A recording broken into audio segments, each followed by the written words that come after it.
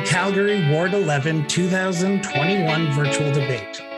While this debate is being held virtually via Zoom, we'd like to acknowledge that we are on the lands of the Treaty 7 territories and Region 3 of the Métis Nations. Good evening. My name is Christopher Brown, the host of the Cross Border Interview podcast and president of Miranda Brown and Associates Incorporated. Tonight, I will be your moderator. Participating Ward 11 candidates will square off in a debate about the issues posed by you, the residents of Calgary. Prior to tonight's debate, we reached out to all candidates who were running for Ward 11 councillor. All candidates were given the same information and the same details about tonight's debate. Participating candidates in today's debate are followed in alphabetical order: Vance Bertram, Courtney Brannigan, Lauren Herschel, Jeffrey Vandenberg, and Rob Ward. The candidates have agreed to tonight's debate rules, and I will try my best to ensure that we are kept on time and on schedule. Over the last 3 weeks, we have had over 120 questions submitted for tonight's debate alone. The candidates were not given the questions prior to tonight's debate, but they were given the topics, which include green spaces, COVID-19 and the mask mandate, spending and the budget, representing all residents, small businesses, and if we have a time, revitalization in the tourism sector. Now, for those who are watching via YouTube, we're going to bring in the candidates. You will not be able to see me for the remainder of the debate because you are not here to see me. You're here to see the people who you're going to be voting for. So I'm just going to make sure I do this correctly. Here we are. As I said beforehand, each candidate will have a 1-minute opening statement. This will go in alphabetical order by last name.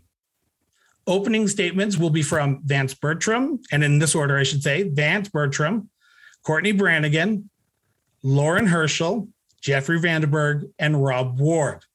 So with that, I just want to make sure I have my timer correct up here. I apologize. I've closed down. So with that, 1-minute opening statement, starting with Vance, whenever you're ready. Thanks, Chris. Hi, Ward 11 residents. I'm very pleased and honored to be here this evening to be able to discuss the issues that you guys have submitted. I'm hoping that I can be your guys' next Ward 11 councillor and be a good, strong representative for you and riding. If you guys have any questions or concerns, you can always reach out to me at my email, which is vance@votevance.ca, or by telephone. I prefer calls as I really enjoy being able to actually hear people. Sometimes emails can feel very impersonal and get misread. So you can always reach me at 587-601-1223. And that's all I have to say. So on to Courtney if she's up for it. Okay. Courtney Brannigan, whenever you're ready. Good evening, everyone. I am Courtney Brannigan. It's a pleasure to be here tonight, and thanks, Chris, for hosting us. I believe Calgary is a great city. My experiences in community and economic development are my why for being here with you tonight. As the past president of the Hazelborough Community Association and a current board member of a nonprofit, I'm keenly aware of the relationship the city holds with these organizations and the work they do serving neighborhoods. I understand the ongoing needs and supports these organizations are seeking. In my involvement on city policy working groups, I've been a voice for community and neighborhood planning and advocating for resident involvement in the shaping of neighborhoods. I've guided entrepreneurs and service providers in the tech sector, and I've been a leader in building a high-trust network of individuals and groups who are helping drive the diversification of Calgary's economy. I look forward to our conversation this evening and answering the questions from you, the residents of Ward 11. Now we will start with, and now we'll go to Lauren Herschel. Lauren, whenever you're ready.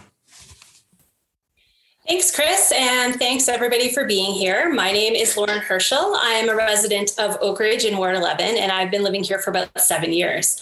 My professional background is communications and engagement, both employee and public engagement. The communication part means I've spent a lot of time making sure people have a clear understanding of what they need to make good decisions. And the engagement part means I've made sure people feel valued and that they're an active partner in the changes that they might be facing. I've held leadership roles in a variety of industries, including banking, hospitality, food service, commercial and residential real estate, as well as not-for-profits like the Alberta Motor Association and the Calgary Public Library. I'm on the board of Heritage Calgary. I'm a big sister with Big Brothers and Big Sisters, and I really love Calgary.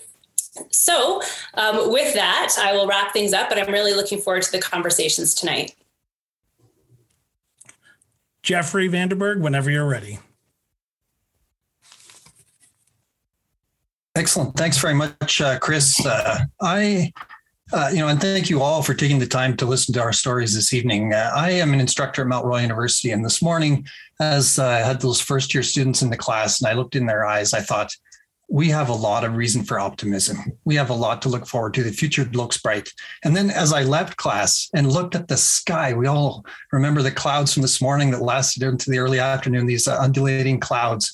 And I felt this sense of awe and a real appreciation for the majesty of nature. And also just to recognize that, once again, a feeling of hope, a feeling of that optimism that I had looking into the eyes of the students. And so what I want to do is I want to talk a bit about why I have reason for hope. One of them is because of the group we have people here, the group of people we have here this evening. You'll see that the candidates we have are quite exceptional, and we look forward to hearing what they have to say. But the other is because I bring this background. I'm the former president of the Lakeview Community Association, I work for Iridesso Communications firm, former journalist for the Calgary Herald.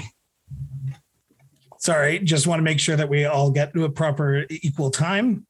And now, Rob Ward, whenever you're ready. Okay. Hi, everyone. My name is Rob Ward. I'm running for City Council Ward 11. I come from a background of technology and business. I started my education in computer engineering. I then transitioned into a business management degree. Out of university, I worked as a financial analyst and a business development analyst. So I know my way around a balance sheet, a financial statement, and legal documents. I worked on international tender bids in the oil and gas industry as well, alongside our legal team. I'm an active volunteer. I'm on the Willow Park Charity Classic Committee, which I'm proud to say has raised $11.6 million for local charities in Calgary now. The reason I'm doing this is I have my own IT and marketing consulting company that works with small businesses. I've seen their struggle over the last few years, and I believe Calgary's on the verge of a resurgence, and I want to help make Calgary flourish. Thank you. Thank you, everyone. I'm just going to jump back on for a second. Sorry, everyone. I just want to make sure I read this correctly for everyone.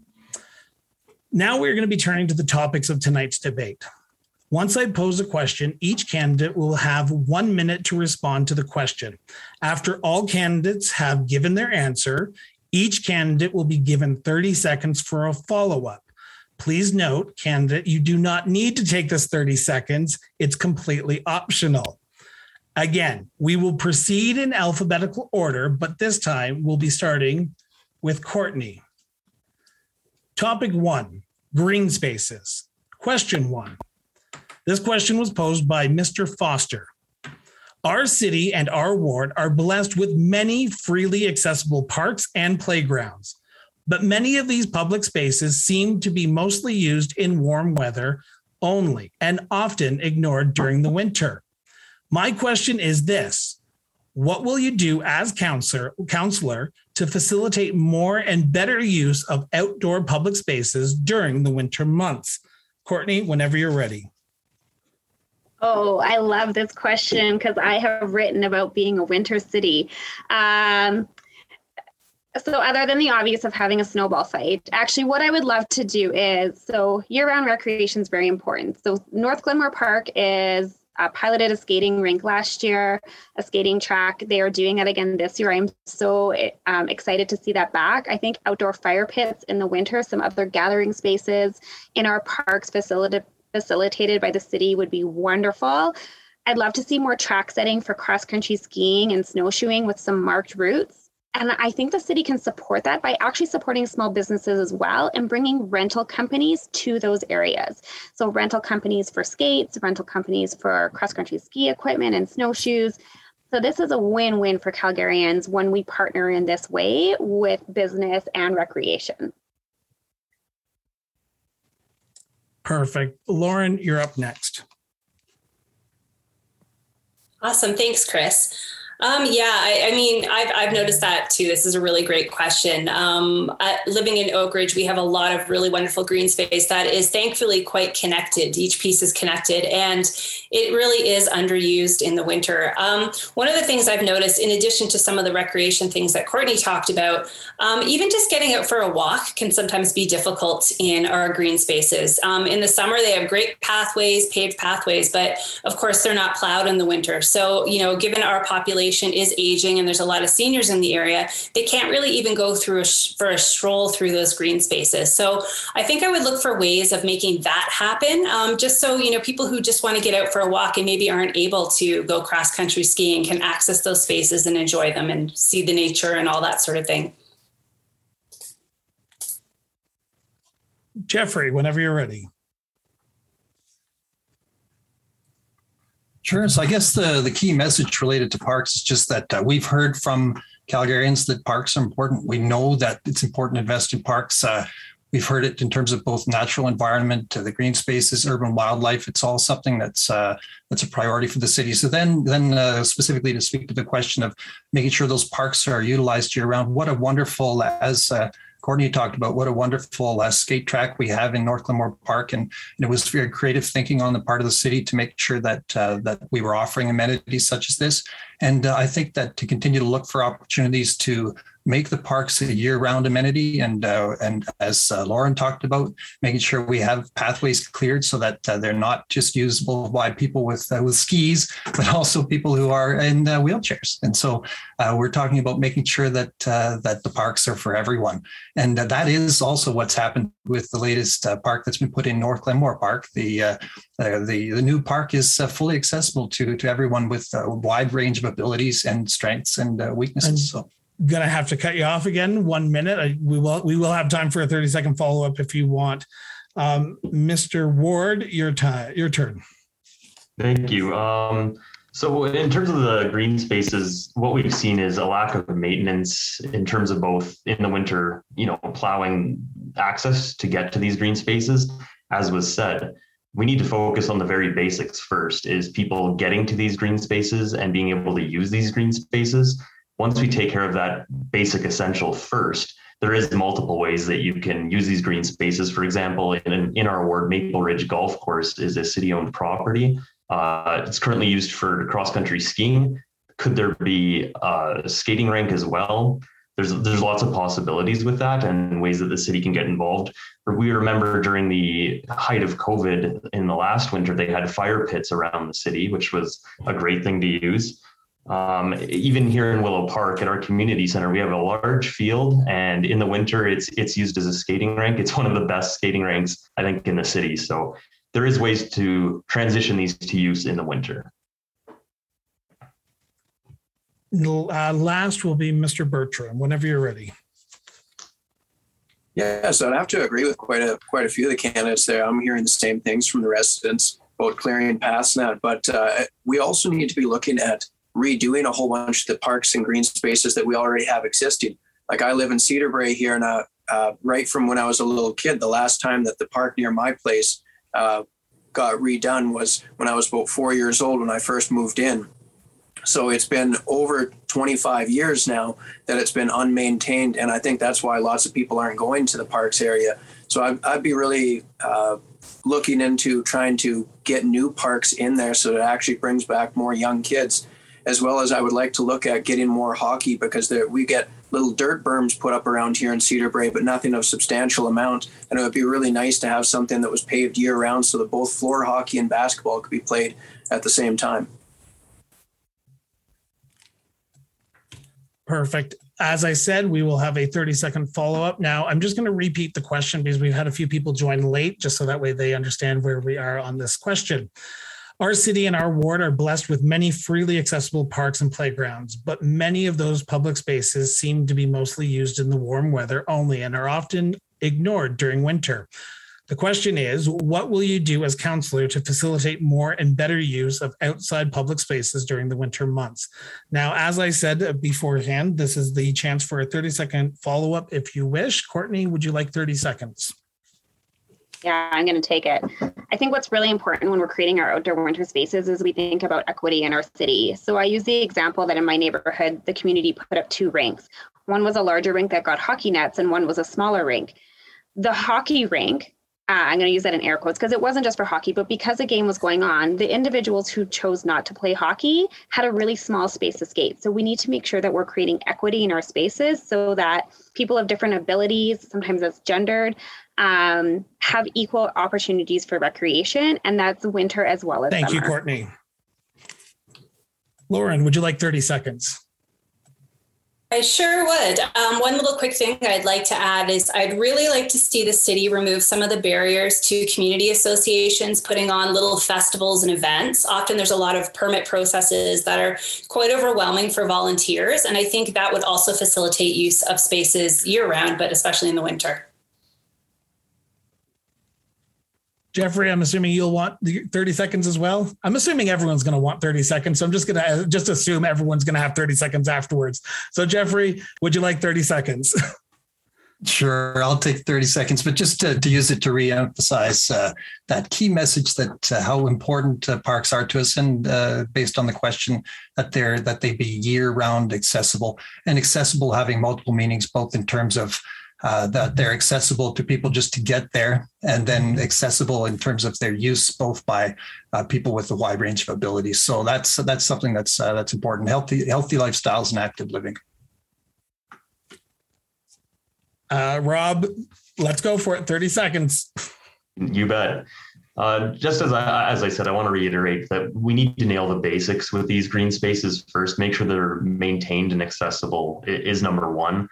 Also just making an ability for, community associations, volunteers, other people to be able to make these spaces better just by, making processes quicker and easier for people to handle. I think there's quite a barrier there and we need to fix that. Thank you. Thank you so much. And Vance, 30 seconds to you. Thank you.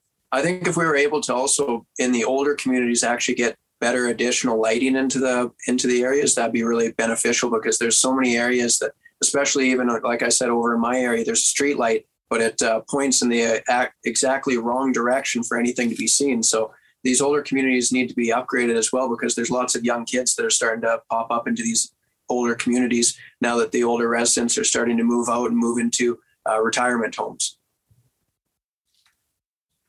Perfect. That was excellent first round. Thank you so much everyone for sticking to time. I'm going to ask one question because it seems like everyone wants to talk here. Are you okay with me changing the rules up a little bit and going to 1 minute and 30 seconds complete, uninterrupted, instead of this minute and then 30 seconds after, just 1 minute and 30 seconds? Would all 5 of you agree to that? Sure. Okay, perfect.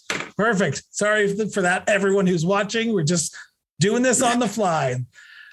Topic 2. This question will be posed to Lauren Herschel first, and this is around COVID-19 and mask mandates. Now, as I said at the beginning, we had over 120 submissions. And as you can imagine, COVID-19 and the mask mandates was a hot topic question. So this is a question that is a hybrid of a few people's questions that have been submitted. So the question is, the COVID pandemic has had a negative effect in our province and our city. As councillor, what measures will you support to make sure Calgarians are safe until the threat of COVID-19 is eliminated? And as this is a topic of discussion at City Council this morning, this is from me, what is your position on the vaccine passport that was proposed at City Hall today? So 1 minute and 30 seconds. Lauren, whenever you're ready. Thanks, Chris. Yeah, this one's obviously a tough one. I think, we've all been through a lot in the last 19 months or however many months we're on now. And, we're all learning as we go. And I think that goes for the government as well. My concern, first of all, I'm okay with mask mandates, especially right now with our numbers being so high. And I really think it's important that we protect our healthcare system, we protect our businesses, and of course that we protect our residents. So that's really top of mind for me. Do I have the magic crystal ball to know exactly what the right solution is? No, I don't. So do I support what council did today? I think for the most part, because I don't see another solution. If there is another solution, I'm happy to hear it. But there's so many people who are having delayed surgeries, delayed treatments. That's actually affected me personally. I have a number of people in my life that are immune compromised. So to me, masks have always been an okay thing. In my book, while we're seeing numbers. Of course, when things improve, I'm okay with things being scaled back as well. I appreciate that this is a really divisive issue, and that has troubled me a lot. So I'm really looking for a way that we can work together to keep everybody safe and keep our economy going. Okay. Jeffrey, your turn next. I think it's important to state at the outset that I do think that the province dropped the ball in terms of the handling of COVID-19, but I also believe that they would agree with that, as though, although they haven't been as forthcoming with the apology, if you will, they did acknowledge that things did not go as expected, and so that's an important key message to get out there. That we know it didn't go well. But what I want to emphasize is that I do not believe that City Council should cross the line and start getting involved in areas that are outside of its expertise.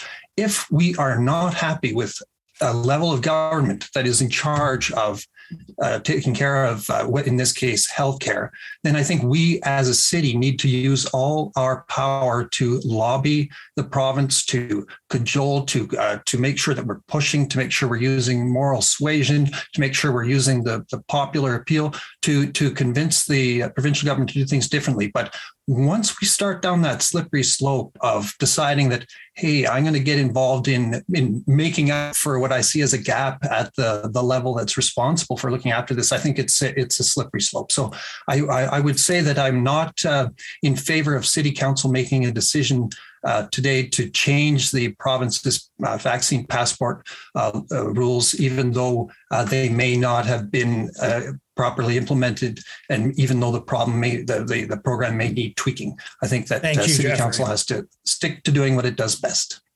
Thank you, Jeffrey. Rob, whenever you're ready. Good. So first, right off the start, I'd like to say, we talk about what measures can we take to eliminate COVID. Let's be perfectly honest and clear here. COVID will never be eliminated. It's something that we're going to have to learn to live with, likely for the rest of our lives. In terms of the passports, I almost hate saying this publicly, but it's the truth, is these passports are extremely easy to forge, and people are forging them and they are using them. So to put in a passport mandate or law is simply, you're kidding yourself. It's not going to make a restaurant or a business be filled only with vaccinated people. Unvaccinated people will be in that business. That is a guarantee.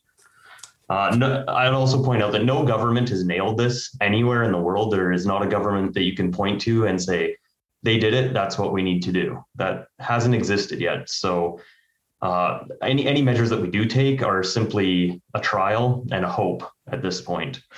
The other thing, there's quite the combativeness about COVID. We need to work with the provincial government. It doesn't matter who is in power. You need to work with them, not against them. The only way to get a solution to all this is to work collaboratively with both levels of government. We also need concrete goals for any measures. When will they be lifted? And last, I think it's not the city's position to get into gray areas of the law. The province needs to handle this so the city doesn't open itself up to unnecessary lawsuits. Thank you so much, Rob.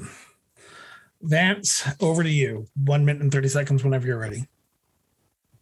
Thank you. Yeah, I would have to agree with Rob on that it's I already know that people are forging it as well, and it's not going to be something that we can get around. I know that we've got things that we can do to combat it already. There's actually a company in Calgary right now called Air Sniper that's working diligently and selling their air purifying system, which uses a UV light sterilizing to get rid of the viruses, as well as H1N1 and lots of other things that should be implemented into buildings and businesses to be able to keep businesses open and actually be getting the fresh air back in there. Lots of businesses and people don't understand that. So my background is master electrician. I know rooftop units and stuff only bring in 10% outside fresh air.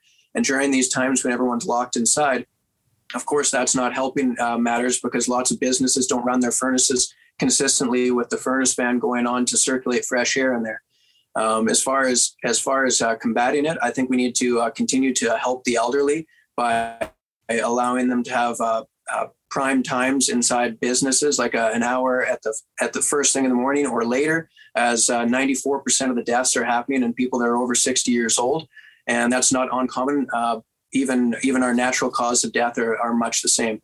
So I think that we need to do more to protect the vulnerable, but people have to be realistic and look at their health situation and realize if they actually need the vaccine or not, or if they should get it naturally. As Israel just came out, with the study saying that if you caught it naturally, you were sometimes. Sorry, I'm going to cut you off here, Vance. Sorry, I apologize. Just want to make sure everyone gets that minute and 30 seconds. I almost needed that extra 30 seconds later just to get it all in. Courtney, whenever you're ready. Thanks, Chris. I am in favor of a mask bylaw, and I'm in favor of the measures that the city implemented today. Those were measures that were called on by the business community to support their needs through some of the challenges that they've been facing. So this was giving certainty and clarity to both businesses and patrons.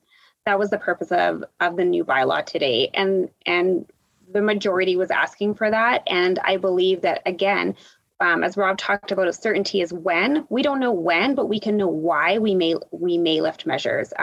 And it has been explored to get some independent medical counsel directly for the city of Calgary. I believe that should fall under CEMA, the Calgary Emergency Management.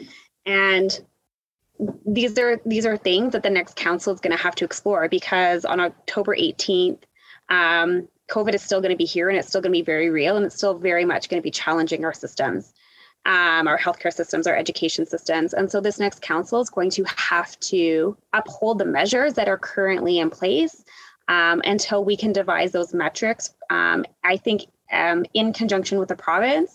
But we also need to sometimes go above and beyond if we believe that the data and the science is out there, and learn from other jurisdictions where we can give more supports to our residents. Thank you so much. We are on time and on schedule. So we are going to go to topic 3, and this is going to be posed to Jeffrey. This topic is spending and the budget. This question is from Jen. With the downturn of the economy and the impact of the pandemic, City Council and administration have implemented cost-saving measures. These cost-saving measures affect the most vulnerable citizens. How will you balance the need for cost savings and still protect the programs and services that Calgarians have come to depend on? So, Jeffrey, whenever you're ready, 1 minute and 30 seconds. Sure. Well, the key word that was used in that question is the balance, and that is going to be essential. The solution's not going to come from all one area. As I go door knocking, the number one issue that comes up at the door is concern about taxes and concern about spending. And so we do have to make sure that spending is done responsibly. That doesn't mean cutting per se. It doesn't mean taking things away, but what it means is making sure that when we do take things away, that we recognize that one person's cut is another person's service. And so when the answer to the question might be put like this: put yourself in someone else's shoes. Recognize that we're not all in the same position, and we're not all affected equally by some of the challenges that we're facing. So we have to make sure that we're thinking about the least of these. The old Campbell song, think a little more of others and a little less of me. I think it's an important philosophy that we have to take into the budgeting process to make sure that we are being responsible with our spending, but at the end of the day, we are thinking about those who have less, and making sure that spending cuts are not being made simply for the sake of balancing the books, but being made to make sure that we're making good decisions about expenditures for the city that will affect all people at all levels of their lives and depending on where they're at in terms of their level of ability. Thank you so much. Rob, whenever you're ready, minute and 30 seconds. You bet. In terms of balancing, budgets and services and everything, obviously difficult decisions have to be made. Thankfully, we have the tools in place to tell us what's important to residents. Obviously, myself, I've talked to thousands of residents already. I know what's important for them, as well as the city of Calgary does surveys on this, as well as other third-party companies. And it's very clear when you talk to people and when you read things. Basic infrastructure is very important. Safety in the communities is very important. And, we need to find efficiencies in how to do these things better. Also, how to utilize technology to make them more efficient and serving the citizens better. A great example is the snow clearing program, which I don't think I've met anybody in our city who's satisfied with snow clearing yet. And a great example is just in my community of Willow Park on Acadia Drive. We'll see plows go up and down that road 8 times, sparks flying, bare roads. So right there, that's an inefficiency, and that can be fixed with direction, with technology. We can route these plows to streets that are needed to be cleared.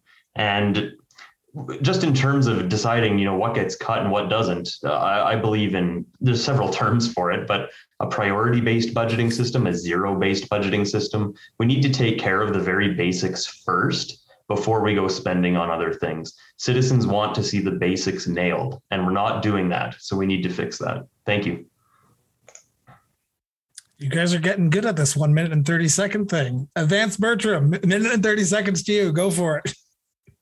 All right. Well, Rob, first of all, you got to send some of those plows down my way here in Cedar Brae. I'm lucky to see them maybe once or twice in a year, let alone sparks flying, so I could really use it.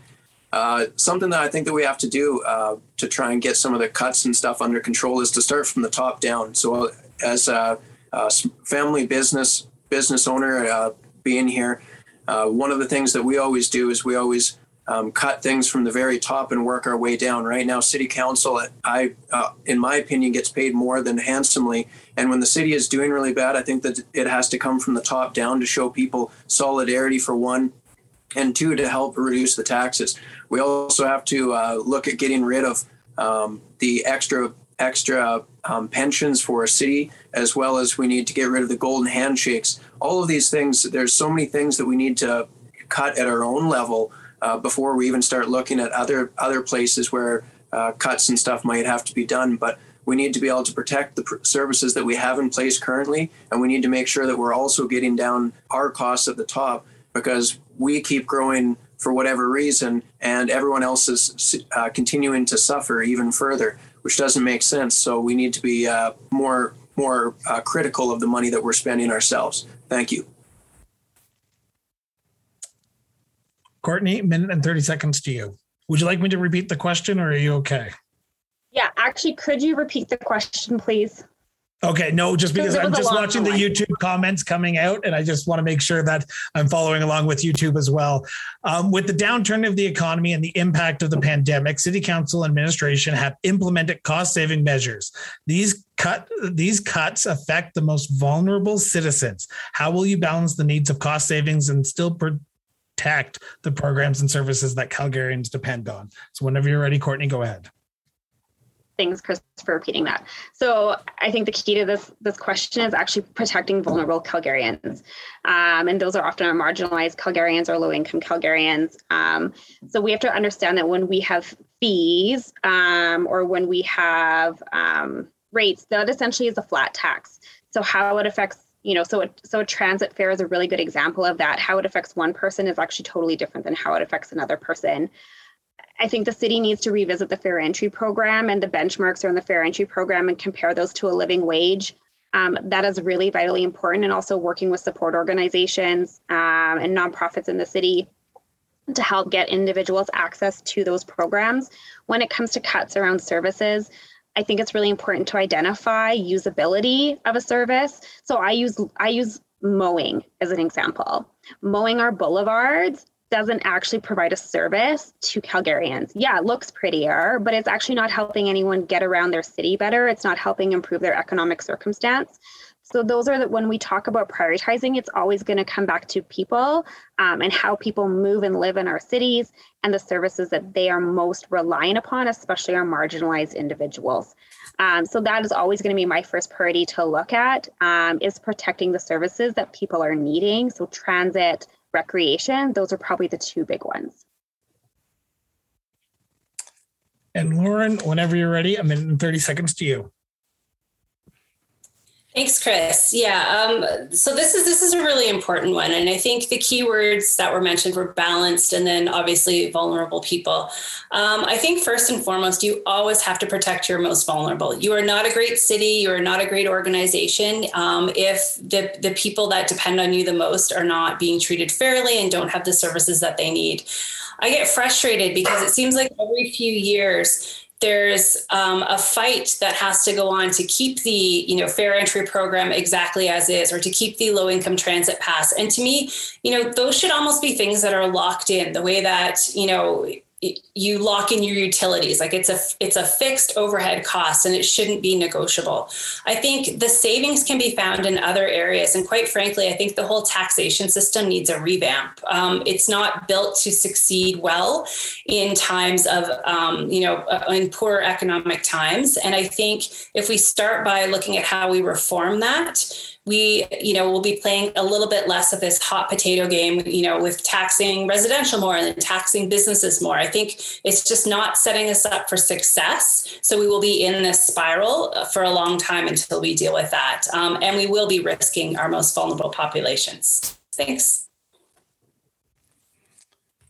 By the looks of it, we're going to be able to get to that sixth question, guys, and we might have a little time for a rapid fire because you guys are all doing amazing. Thank you so much for being on time and sticking to the rules. Greatly appreciate it. Topic number 4, and this is going to be directed to Rob Ward. Question from Mr. Hill. Many residents of Ward 11, and I will preface this. This is questions from you, the residents, not me, the moderator. This is from questions from you, the residents. Many residents of Ward 11 do not feel they have been properly represented. Many feel that that the interests of the rich drove the agenda while the interests of the rest have been ignored. How will you ensure you represent all residents of Ward 11? Rob, whenever you're ready, a minute and 30 seconds to yourself. Excellent question. My favorite so far. I'm biased, but the first thing, so many residents don't feel like they're being represented properly in Ward 11. And the City of Calgary surveys show this. Less than a quarter of people in Ward 11 feel like the city politicians care what they think. Less than a quarter. That is abysmal. When you have lost the trust of over 75% of your constituents, that's bad. How do we gain the trust back? You have to be doing this for the right reasons, and you have to be listening to residents. I'm proud to say that I live in the ward, unlike some other candidates. I have lived in the ward for over 10 years, and I'm proud to say that I'm not backed by any political parties, unions, special interest groups, or other candidates. I do this for the residents of Ward 11, and that's it. And I plan to engage with the residents. There's many ways to do that. In the COVID world, we've learned of great ways to do that with technology. Zoom calls or YouTube live events or Facebook live events like this, regular email, newsletters, and just being responsive. I've heard from a lot of Ward 11 residents that they're sending candidates questions and they're not receiving a response. To me, that's wrong. If you have a question, you will get a response and you will get it quickly. And that's the least we can do, is listen to the residents and get back to them. Thank you. Vance, your minute and 30 seconds starts now. So what I always try and tell people that aren't feeling like they're getting very much into it. So I went and door knocked on a lot of low income houses in other areas versus the very well-off areas. And one thing that I've always noticed between the two is the very well-off areas know every single level of government, their politician that's in power or is going to be elected. Whereas the low-income ones, there's lots of them that don't even know their current councillor in there. So I was trying to tell them to get more engaged with it because if they can't even find who their constituent, or sorry, not their counselor is, then they're going to have troubles having their voice heard.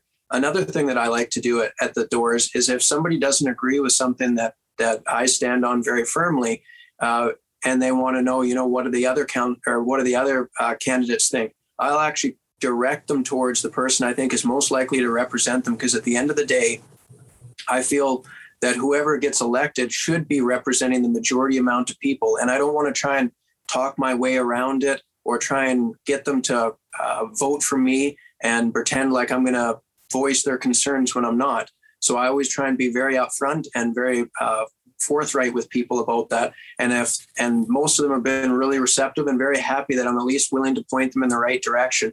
Because at the end of the day, if we don't have somebody elected that represents the majority of people, we've already failed at our first job, which is to represent the most amount of people, in my opinion.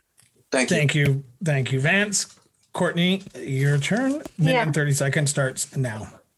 Yeah, I think what we need to start from recognizing is there's barriers to participation. Sometimes it is time, sometimes it is access, sometimes it's knowledge. So for those individuals who aren't participating, it's actually really important to capture the data on who is participating so we can understand who's not. That always starts from that is that really keen knowledge.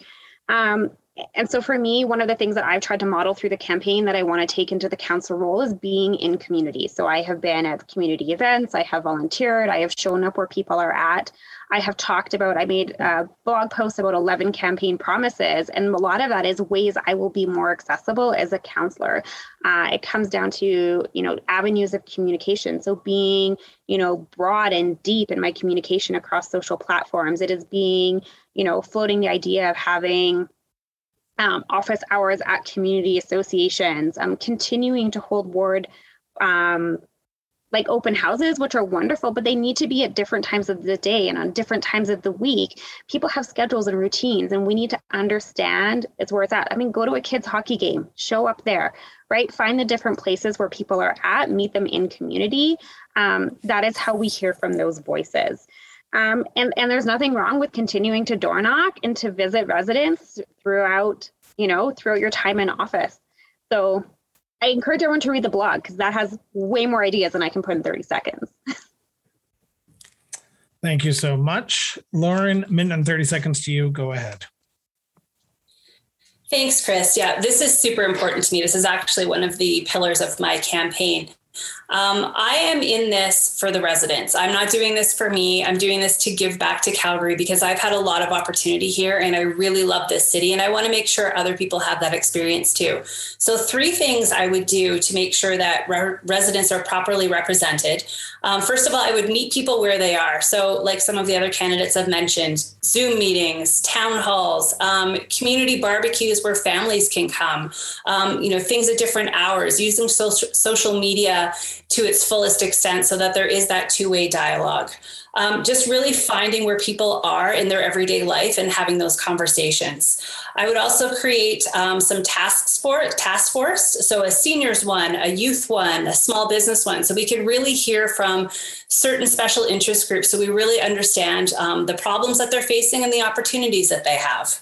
And then thirdly, I'm very committed, again, it's the communications background, to explaining issues and making sure people know what's happening before it's voted on by council. And then once I would vote on something, I'd be very clear and transparent as to the why and where I got my information and why that was the best decision for the ward.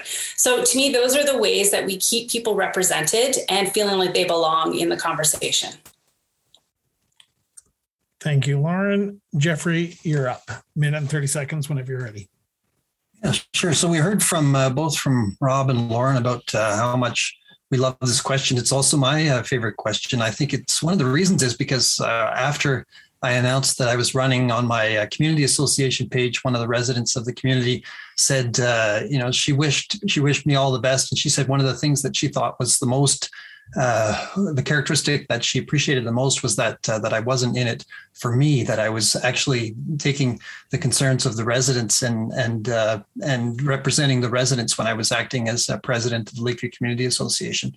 So I think it's that was really excellent feedback feedback from me, because I think it's essential that we take that attitude into City Council for the next mandate. A lot of the people who went to City Council in the most recent mandate went in with a vision for how they wanted the city to be, and they left some residents behind.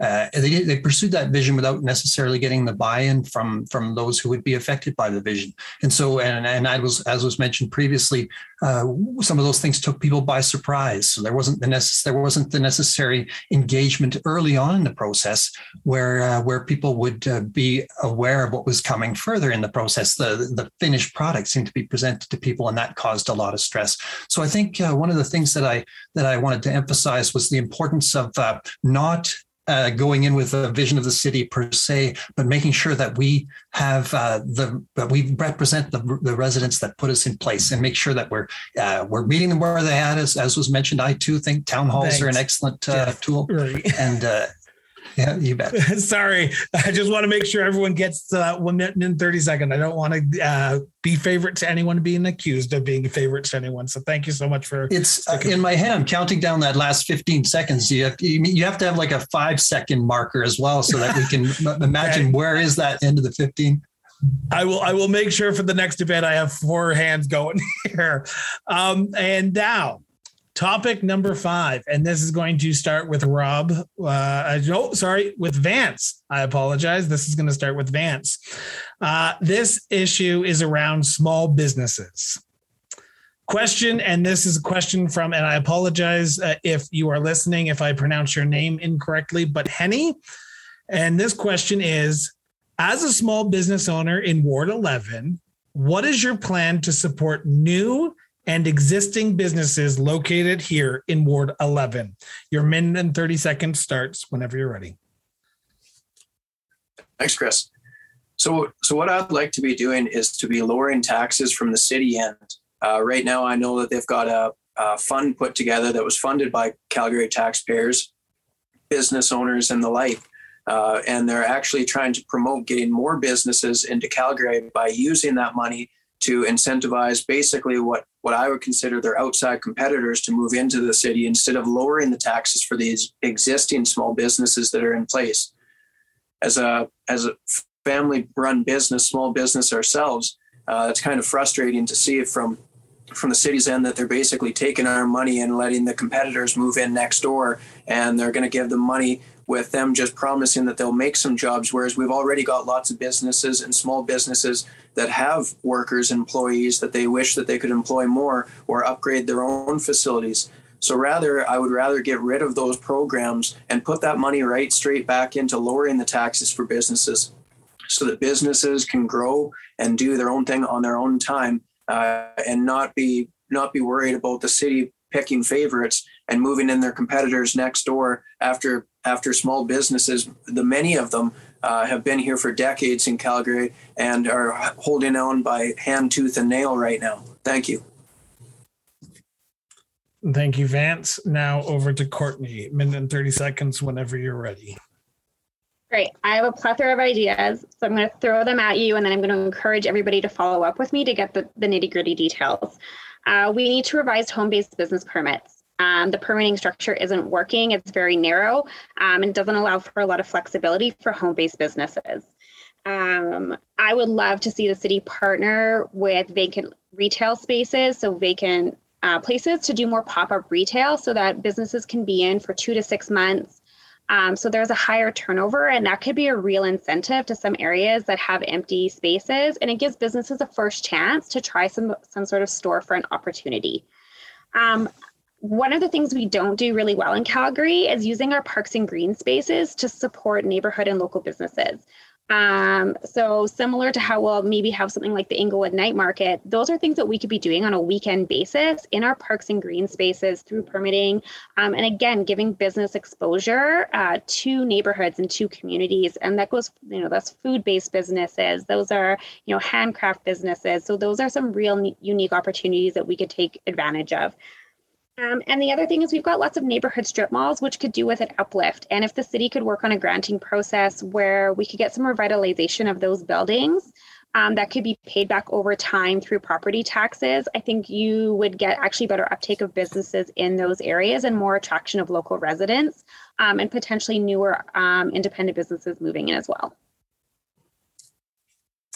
Thank you, Courtney. Lauren, minute and 30 seconds to you whenever you're ready. Thanks, Chris. So this is actually the very first blog I wrote for my campaign, was on how to support small businesses. So this is an easy one. Well, it's not an easy solution, but as I mentioned actually in the last questions, I think one of the most important things is to really listen to small businesses and understand what they need. I think very often the city listens to a handful or a certain type of business and then tries to apply those rules across the city in terms of this is what people need. And I think, every business has localized concerns. And I think it's really important that we focus on listening to the actual business owners. Secondly, I think we need to remove policy barriers. For example, for the temporary patios that went up during COVID, they had to file for a development permit. That can take anywhere from 3 to 6 weeks. When we have such a short patio season, that's a little bit ridiculous. Also, we have a million different land uses. So if you have a vacant plaza, it's often very difficult and there's a lot of extra processes to go through to fill that space if it isn't zoned properly for that.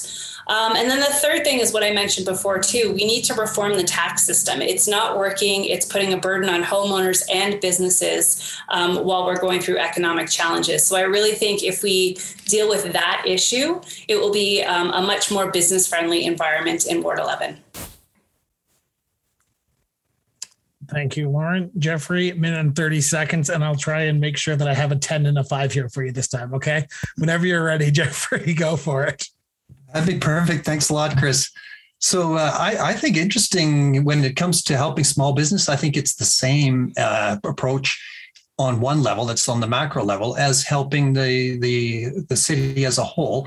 And then on the micro level, there's the push to shop local. So let me talk about that macro level first.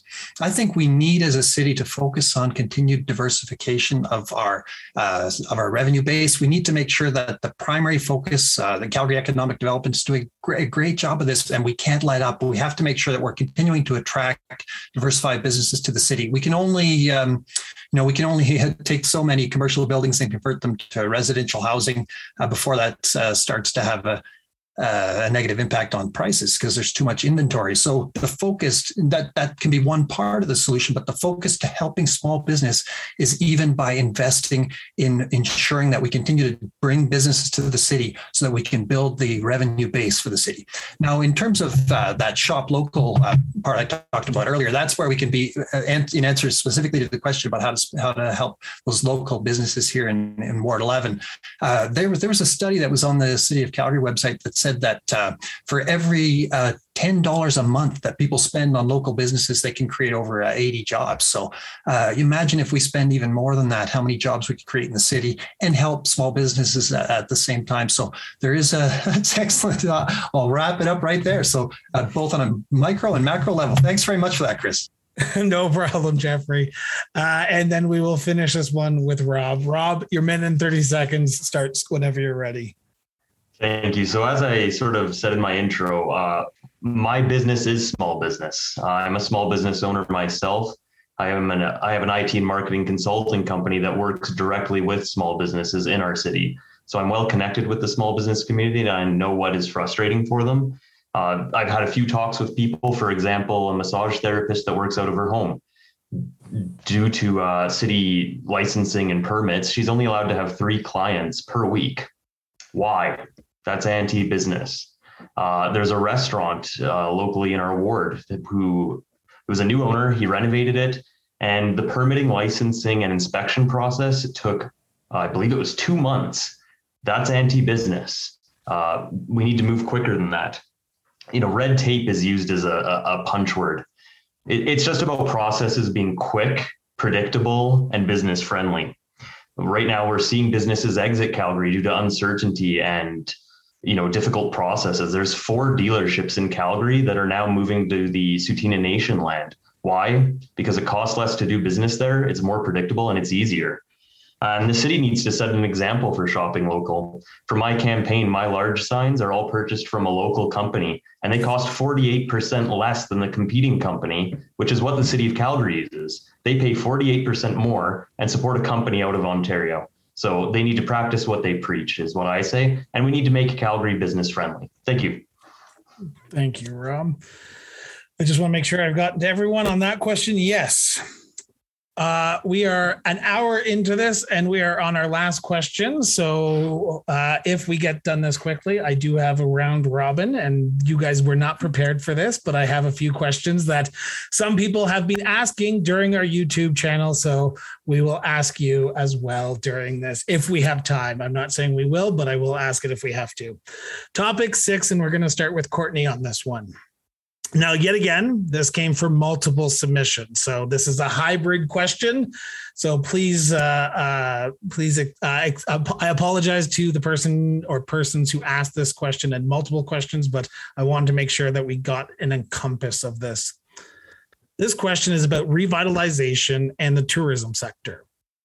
The question is, please tell us your thoughts and platform on the community revitalization projects that are currently in the works, specifically the Midtown development, the entertainment district, and the new arena. And what ideas do you have to make our city more modern and attractive to tourism? 1 minute and 30 seconds to try and answer all those questions, Courtney. Go for it. Okay, Midtown's currently on hold. By direction, planning and urban development. So I don't want to speak to that. We absolutely need continued revitalization around the Rivers District, including the new arena. My focus and priority will always be on the public realm component of that. So the interfacing of streets and transit and the pedestrian experience and the open spaces, which we can use to drive tourism and support businesses around that area.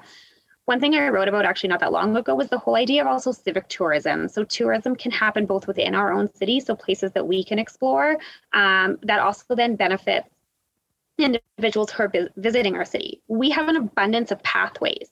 Where can you rent a bike from adjacent to a pathway? Why are we not doing that? Why are we not permitting businesses? There was a great example out of Carbon Park this summer. Shula had a business called Sup and Flow. And so it was using our recreation opportunities and how do we drive people to recreate in our own city? So those are opportunities, I think, when we think about tourism, that can really bolster. And do those come with bike tour? The bike brewery tours, do they come with restaurant tours? So I think when we bring in and partner with local companies and businesses, to create experiences in Calgary to travel around to, that bolsters tourism, and that says that we're open for business. Thank you, Courtney. Sorry, just need to reset my stop clock. Lauren, whenever you're ready, 1 minute and 30 seconds to answer the hybrid question I just posed. Thanks, Chris. Yeah, this is an absolutely great question. I moved here in the fall of 2006, and I was telling somebody else the story the other day. I had one of the first friends I made lived in the East Village, and East Village was not pretty at that time. And I've absolutely been thrilled to see it evolve over the last 15 years. And I'm really excited to see that sort of innovation extend into the rest of the Rivers District, including the space around the arena. I think that's really going to be great, not just for regular tourism as we think about it, but also for business tourism, for having more conventions, more companies coming to check out the city to see if they want to set up offices here. And I think it really is a great opportunity to leave a really good first impression or second impression with people visiting the city. And to Courtney's point, the more we build it out and the more we really factor in how usable it is, how accessible it is, what the public realm looks like, the better it is for Calgarians as well. And I think, whenever we're building, we always need to be building for everybody, not just one particular target group. So I'm really excited to see how we move forward with these projects. Thank you, Lauren. Jeffrey, 1 minute and 30 seconds, whenever you're ready. I think that on the level of tourism, of course, there's a great opportunity there for the staycation during COVID-19. There's not a lot of opportunity for attracting others to come here. But I do think that, and we've got some of the candidates here tonight practicing what they preach, with Courtney talking about the stand-up paddleboarding, and I saw some photos on Twitter from Lauren where she was on the Bow River with her boat. So we know that people are doing these fantastic activities that we have right in the city, and yeah, we need to do so much more to promote all those opportunities to have recreation right here at home, helping our local economy, and at the same time making sure that we're building that process of revitalization. So on the revitalization side, I think that we can't miss out on thinking about the importance of that core. So obviously this is a Ward 11 discussion, but all the revitalization in the city, whether it's the ones that were mentioned in the question related to the entertainment district downtown, or whether it's building out from there. This is where the focus has to be, on building a healthy core, and the whole city it's my view that the problems facing Calgary's core will not solve themselves. We do have to get involved, and I do think the Greater Downtown Plan that the City of Calgary has in place is a great start, but there's so much more we have to do to continue to revitalize the downtown core and allow the city to build from there. Thank you, Jeffrey. Sorry. Now we're going to go off to Rob. Minute and 30 seconds. Would you like me to repeat the question, or are we okay with the question as is? I think we got a good idea here. Okay. Whenever you're ready, minute and 30 seconds, Rob. For sure. So, I mean, this question itself relates to Calgary as a whole, and more specifically downtown. So while this isn't exactly a Ward 11 question, it does relate to Ward 11, because what happens in downtown affects Ward 11. When business is thriving in downtown Calgary, it affects Ward 11, because as we know right now, the tax base has shifted from downtown outside to the businesses and residents of Ward 11. So when business is thriving downtown, our businesses in Ward 11 pay less tax, as well as our residents. To make Calgary a more tourist destination, the first thing I think about the Green Line, and the fact that our transit system doesn't go from the airport to downtown, to me, is just wrong. Any world-class city has an excellent transit system that goes from the airport to downtown.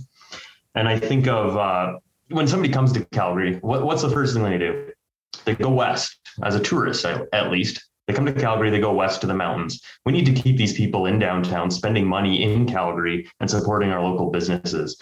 The arena can be used as a hub that we can build out from. The arena is going to help significantly with attracting people to downtown. Right now, people don't go downtown on a Friday night. So the arena can help build from that. And I think that's important. I think of world-class cities, Chicago, New York. When you go to those cities, you go downtown. That's where the life is. And that's what we need for Calgary, to revitalize downtown and make it a reason to come to Calgary. Thank you. Thank you so much, Rob. Vance, minute and 30 seconds whenever you're ready. Thank you. Yeah, I agree with Rob as well there. I've heard from many residents as well that they would like to see an airport to downtown LRT or something to that effect. Because like he said, everyone needs to come be able to get to the city, and then they don't want to have to take a taxi from the airport down to downtown. Another big thing that we have to be looking at again is the safety of people, so that people actually want to be tourists in our downtown. We need to open up that police station again so that people feel safe and secure while they're going around. Right now, I know that we have just north of about 2,250 police officers for the entire city. And if they're all working at the same time, that's great. But we know that they're probably not. It's probably more or less 8 or 12-hour shifts. So at any given time, it's half of that. So we need to do better to try and help make it so that people feel safe and secure while they're downtown, so that they don't have to be worrying about how close is the nearest cop and will they be able to get to me in time to be able to keep me feeling safe while I'm touring. We also need to look at trying to help businesses get opened up faster. There's lots of businesses that I've heard from where they try and open up something downtown. They said the red tape is so bad. And this plays into all those dealerships moving outside of Calgary, is they were actually able to get their businesses licenses approved in a very short time frame, whereas right now in the current city, it's about 18 months to 2 years, which is completely unacceptable. We need to be more business friendly to help our tourism. Thank you. I see I was running out of time there. You just had it, like you just under the hair there, Vance. We have 24 minutes. And if we all have 2-minute closing statements, that means I have 10 minutes to fill before we actually have to start doing a closing statements. So as I am the moderator, I am going to ask a question that none of these people were prepared for. But as city councilors, you will be asked a range of questions on a range of topics every single day. As you are door knocking, questions are going to be proposed to you, and you will have to think on your feet. So let's see how well you can think on your feet. On October 18th, this is not the only election that the city of Calgary is having. We're also having one as well around fluoride. In a minute time, what is your position on fluoride in our water? And this time we will start with Lauren. 1 minute, whenever you're ready. Thanks, Chris. Overall, I support fluoride being in the water. I don't think it is the most ideal distribution system. I think, a lot of water doesn't actually end up being consumed. It's in our toilets, it's watering our lawn. So I think there's probably a more efficient way of getting fluoride to people, especially low-income Calgarians that studies have shown it really does benefit them. That said, it's the best we have right now. So I'm in favor of putting it back in the water and then looking at alternative solutions that are going to have the same effectiveness, perhaps being put into play down the road. Thank you. Thank you, Lauren. Jeffrey, what's your opinion on fluoride in water? So to answer this question, just to make my answer very clear, I am in favor of adding fluoride to the water. But the question is, I can go one step further and say, well, how do you get to that point? For every decision that I face at City Council, I want to make sure that I'm taking two factors into consideration. One is, what are the experts telling me? And the other is, what are my constituents telling me? The one thing that I don't consider is, what is my opinion? That is not important. If I'm going to be successful at City Hall, I have to make sure that I'm representing those who put me there. So in terms of fluoride, I know that the experts, there are experts on both sides, but the point is that all the experts in Alberta, whether we're talking about the Alberta Dental Association, whether we're talking about Alberta Health Services, whether we're talking about even right through to the U.S. Centers for control of these things. The point is that they are all in favor of putting fluoride in the water. So I take the expert opinion and back it up. And we've had plebiscites, 2 plebiscites that voted in favor of putting fluoride in the water. And now we'll have another one here this time around. Jeffrey. Rob, it's off to you. 1 minute on fluoride in water. All right. The biggest thing with this is, let's make a decision and let's stick to it, because we've done this too many times. So the plebiscite, my understanding is that the result of that vote is non-binding. So for example, let's say everybody voted yes to fluoride. I, as a councillor, could still vote no. I'm here to say I would not do that. My first job to the residents of Ward 11 is to listen to what they have to say and to represent them. So if the vote, whichever way the vote goes, that's the way I'm voting myself. And I think that's my responsibility. Just in terms of the fluoride, I mean, the province takes care of our health system. I would love to see the province take this on, as this is a provincial health issue. It's going to benefit the health of people, then maybe the province should handle it. But I will be following the will of the residents. Whatever they vote, that's how I vote. That's my job. Thank you, Rob. Vance, minute on fluoride. Thank you.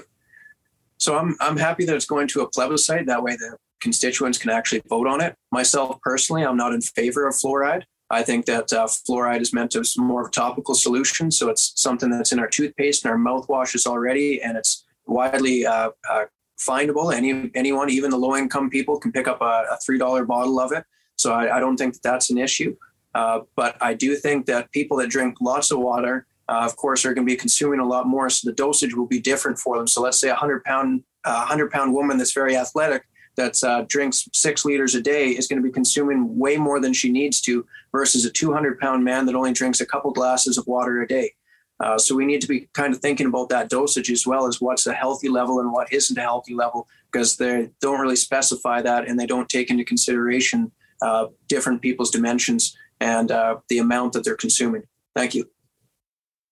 Thank you so much, Vance and Courtney. Last for you, fluoride, yes or no? So the quick answer is yes. The long answer is plebiscites aren't the best solution to finding out what citizens want. We have a limited number of individuals who will benefit from fluoride who are eligible to vote in that plebiscite. So there are many Calgarians who need access to better dental care who don't have eligibility to vote. That includes children, that includes new Canadians who may be without dental benefits. So, I mean, as Rob said, yes, we need to challenge this as a provincial issue, similar to eye care. So how children under 18 and seniors over 65 get free eye exams.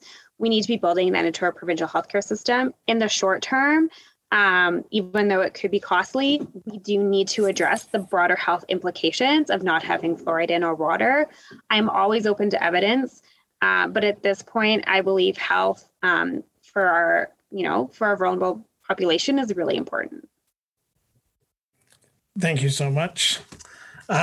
You guys did amazing on that, and it was very quick. So I'm going to have to pose another question here.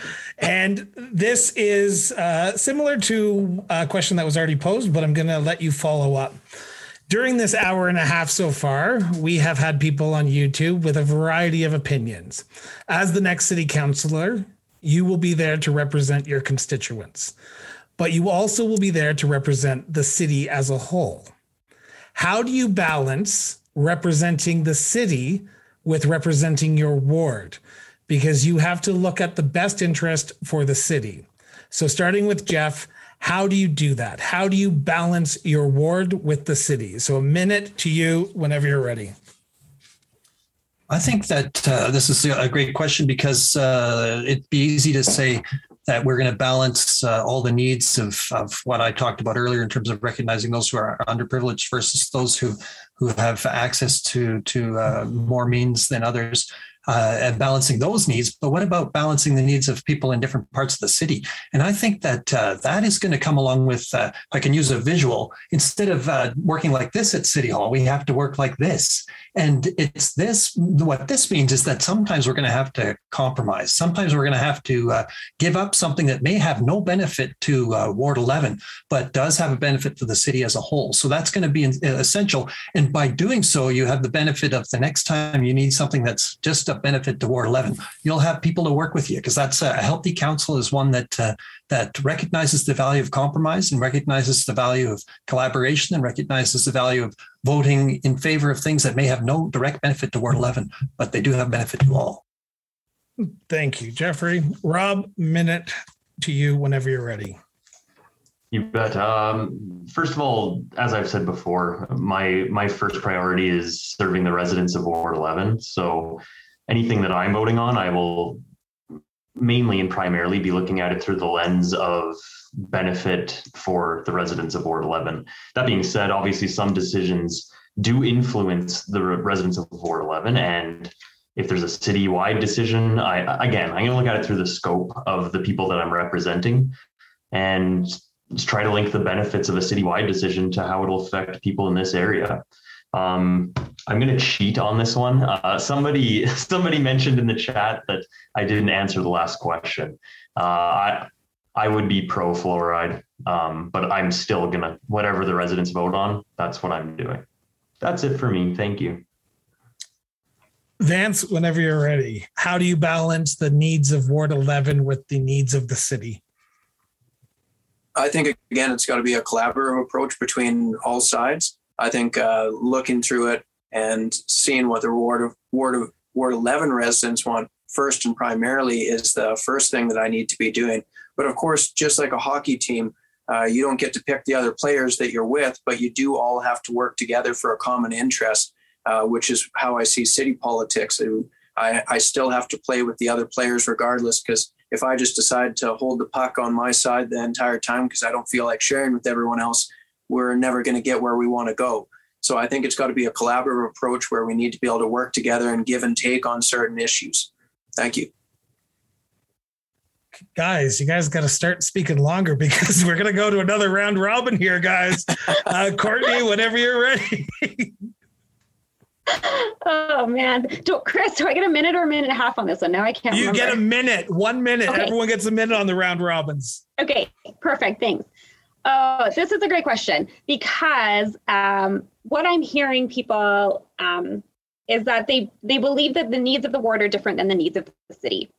And really, like, as I've traveled around the ward, talking with residents and talking with, people in other parts of the city, those priorities that people hold are often very, very similar. So it is, prioritizing parks, prioritizing green spaces, making sure we have economic diversification and recovery, revitalization of downtown. So things that directly benefit the city inherently benefit the residents of Ward 11. Now, that is not to say there are not unique needs and circumstances of Ward 11 communities, and we need to be able to address those on a one-off basis. What we do get to do from, though, is as a council, learn from other parts of the city what has worked well in other neighborhoods and share those learnings with each other so that we can improve communities in Ward 11. Awesome. Sorry, Lauren, do you want me to take 5 more seconds? No, you actually were right at 1 minute. So good for you. Lauren, we're ready. And then we will start our closing statements because I want to make sure that we get all those in correctly. Lauren, whenever you're ready.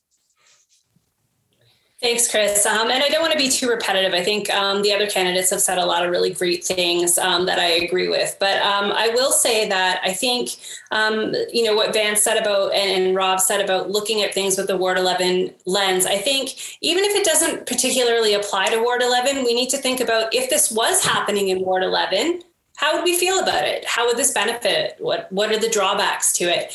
Because eventually similar issues might happen here. And, we need to be part of setting that precedent, whatever that is. So I think it's important to really reflect on what if it was in our backyard? How would we feel about that? And then, vote according to that and how it would benefit our ward. Well, we are 12 minutes away from the hour and a half debate, and we are going to move to our closing statements. Now, for the closing statements, each candidate will receive 2 minutes. They can take all 2 minutes if they wish, or they don't have to, as we have seen that some of these candidates are very quick on their feet, so might not need 2 minutes, but they have full 2 minutes. And this closing statement will be in reverse alphabetical order by last name, starting with Rob Ward. Rob, whenever you're ready, you have 2 minutes for your closing statement. Well, thank you. First of all, thanks everyone for tuning in tonight, and thanks to Chris for putting this on. As we know, COVID had canceled a live one, so this is huge. First, I'd like to say on October 18th or before October 18th, if you're going to vote, I ask you to vote for me. And why is that? I have relevant experience. I have my own small business. I work with small businesses. I've lived in Calgary my whole life, and I work with our local charities. I see the importance of Calgary. I believe that we are on the verge of a resurgence here. We just need to elect people that are willing to work with and for the residents to make that happen. My 2 things are collaborative fiscal responsibility. Working collaboratively now more than ever is extremely important. We need to work, with residents, with administration, and with other members of council to get stuff done on time, on budget, and to work with each other. Right now we have, I would say, a fairly divisive council, and I don't want to be a part of that. I want to get stuff done as a team. And my fiscal responsibility, we need to spend money intelligently. Our residents have said we're not nailing our basic core services, and we need to refocus and ensure that we are nailing the very basics: snow removal, pothole repairs on the roads, deteriorating sidewalks, accessibility, safety in the communities, a transit system that people actually want to use and feel safe on. We need to nail the basics. Right now we're spending like we have, and we aren't. So we need to reprioritize on that. Lastly, I would ask, consider who you're voting for and what their motivation is. I have independent integrity. As I said, I'm not backed by any political parties, unions, special interest groups, or other candidates.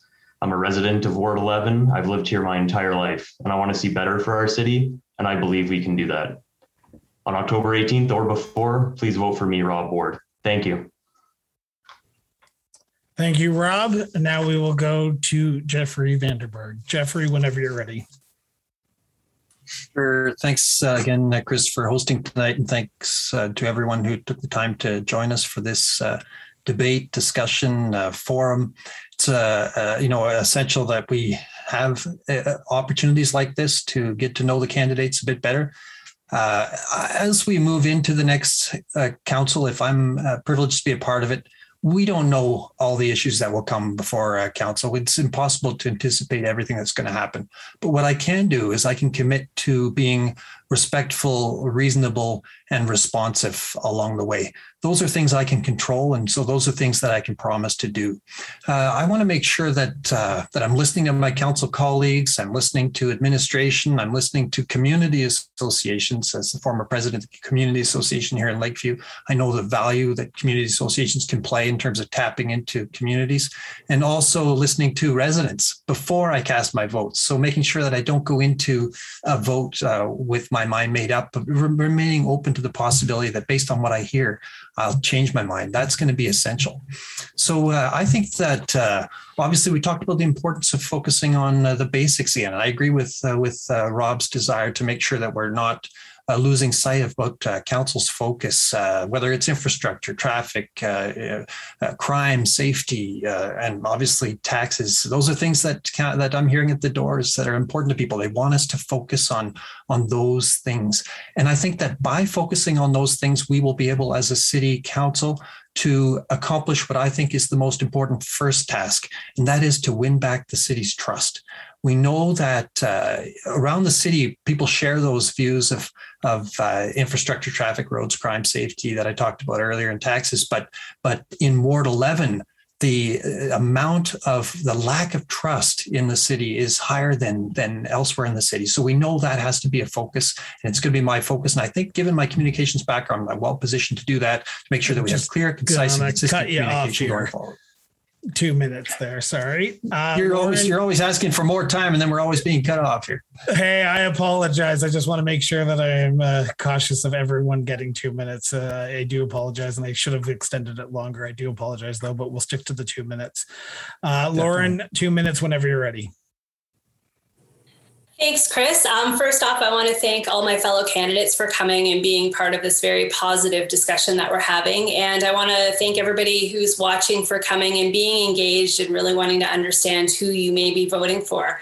In terms of why vote for me, I'm looking to bring a balanced, nonpartisan approach to council. I want Calgary to be a place where businesses thrive, where businesses want to invest their money. I want an inclusive, safe community where people really feel like they belong and they want to stay here and they want to have their families here and they want to retire here. I just want Calgary to be a place where people love to live. I want to make sure that all Ward 11 residents have a voice in their day-to-day and a voice in the future of Calgary as well. As I mentioned before, I've had a lot of opportunity here. I really think that Calgary is a place where, with a lot of hard work, with an entrepreneurial spirit, you can really do whatever your heart is set on. And I want other people to know that, and I want that spirit to remain in Calgary. I want to work with you, the Ward 11 residents and other stakeholders, to make sure that we continue to be that kind of city and that we have a great reputation out there for being innovative and entrepreneurial, and being a place where, it's a really great place to move and set down roots, because you'll probably have a better life than where you were before. So thanks again for everybody who's come to watch this debate tonight. And again, thanks to our host for his great timekeeping skills. Thank you. Courtney, 2 minutes whenever you're ready. Thanks, Chris. Thanks again, Chris. Thanks again to the other candidates who took the time to show up tonight. I think it speaks volumes of the kind of dialogue that we're willing to have with residents, even though we can't see them. Thank you for being here, residents. I want to start by saying there was a lot of information given tonight in a very short period of time, and I want to encourage everyone who's watching to follow up with me individually, and get a hold of me. I want to answer your follow-up questions that I'm sure that you have burning inside of you. I want to remind everyone that I believe Calgary is a great city. And I am really committed to the people. At the heart of this, and at the heart of my why, is the people and the relationships that I've built, and the tenacity and the drive that people have brought to the table through their own experiences in their own community and economic development. I'm inspired by you. I am in awe of you, and I really want to be able to find ways to champion your voice and your innovation that you want to bring to the city. And I want to listen to your problems, and I want to help find strategic solutions to them. I want to put you at the heart of decision making, and I want to center community at the heart of our decisions and building our city. So I'm committed to supporting Ward 11 residents in our neighborhoods by supporting investment into infrastructure in our communities. I want to champion Calgary's economic growth, supporting local businesses, helping Calgary embrace its full potential as a global player in emerging markets. I strongly believe, we didn't get to this today, but I strongly believe in addressing climate change, being actively anti-racist, and supporting the voices and people, groups who are doing community development in their own neighborhoods. I am excited to continue on this journey for the next 27 days, meeting with you, talking with you, and I want to have big, bold conversations about the bright future Calgary has. Thank you, Courtney. And Vance, 2 minutes to you whenever you're ready. Thanks, Chris, for moderating this. This is an absolute pleasure and so much fun to be able to do and see all the other candidates there running and hear some of their views and that. Since I don't get to be on the receiving end, I'm not on the other side of the door. I never get to see them. So it's great to see and hear from everyone. And yeah, I'd love to be part of the solution to the problem here of the city, having troubles going on and having low economic output right now. I know that many Calgarians are suffering, and I'd just love to be part of the solution to bringing it back to what my dad always talked about, which was the city of hope and prosperity. It was the beacon of hope that got him here. And the first day that he landed, he was actually able to find a job and a place to stay in the very first day. And I'm hoping that we can get the city back to that same level so that people are flocking to the city, as well as businesses, getting the taxes lowered so that people can open up businesses and they're excited to get here. They've got ample opportunities. And I think we can restore that Alberta advantage that we once had here in this great province and city. And I think that it would be very beneficial for all of us to be able to get to that point. I think that if we're able to get our core things looked after, our getting work back into the city again and getting businesses back into the city, we'll be able to solve a lot of the other problems that we're suffering from with taxation and everything else. Because right now we've hollowed out so much of our tax base that we're having troubles left, right, and center. And now we're trying to figure out ways to get around it. And unfortunately, there's only one way. And the way to do that is to actually get businesses open back up again and get them underway so that we can grow the city back again and grow that tax base so that we have lots of money to do lots of extra things for people and get things done that they need to be done. Thank you, Calgary, Ward 11, and hope that you can vote for me. And if not, I appreciate you guys getting out there. Please, everyone, get to the polls. Thank you so much, Vance. I do want to take this moment before I do my wrap up. In each one of your closing statements, you talked about how you hope people can contact you, get involved. How can people reach out? What is your websites? What are your websites? How can people actually reach out to you? So in reverse alphabetical order, once again, Rob, what is your website? And it's just a quick, what is your website? Here we go, robward11.ca. My email is info@robward11.ca. Look me up on Facebook. Just search Rob Ward for Ward 11. Same with Instagram. Thank you so much. Jeffrey Vanderberg, website, email, and if you have any social media, what are they? Yeah, you can reach me at the website, jeffreyvanderberg.com. That's jeffreyvanderberg.com. The email address is info@jeffreyvanderberg.com. And my phone number is on there as well. If you prefer to give me a call, that rings right in my pocket and I'll pick it up. Awesome. Lauren, what about you? Website, Facebook page, social media, what are they?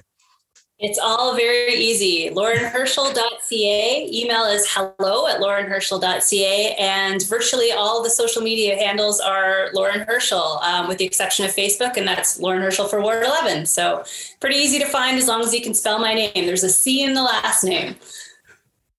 Courtney, what about yourself? Website, social media platforms? All right, website, CourtneyBranigan.ca, or .com. They'll both go the same place. Email address is info. No, it's not. That's not the email. It's hello@collaborate.ca. It's CO11 ABOR. Just go use the contact form on the website. So much easier. And social handles, it's all Court Brannigan. So find me across all the social channels, and please use the social channels to ask questions too. Don't be formal. You don't have to send me an email. Social's great.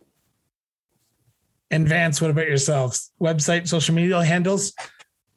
So you can find me at votevance.ca. My email is vance@votevance.ca. And you can find me also on Facebook. If you put in the search bar at Vote Vance Ward 11. Thank you. Perfection. Now, after all that, you get to see my lovely face for the next few seconds before we do wrap up here. I want to thank the candidates for taking time out of their campaign to do this tonight, but I also want to take you, the voter. Democracy can only happen if we have candidates and voters. By taking time out of your night to watch this debate or listening to it at a later date, you have done the first step towards ensuring that democracy survives. As I've said repeatedly on the Cross Border Interview podcast, vote. Take 90 minutes out of your day to educate yourself on the candidates for mayor, for councillor, for school board trustee, for Senate, and vote for the person you want to represent you for the next 4 years. And just a reminder that advanced voting starts on October 4th and runs until October 10th. Election day is October 18th. That's a Monday. We will be back here tomorrow night live at 7 p.m. with candidates for Ward 4 here in the city of Calgary. I want to thank everyone. I want to thank the candidates for doing this tonight. Have yourself an excellent rest of your Wednesday. Talk to you later, everyone.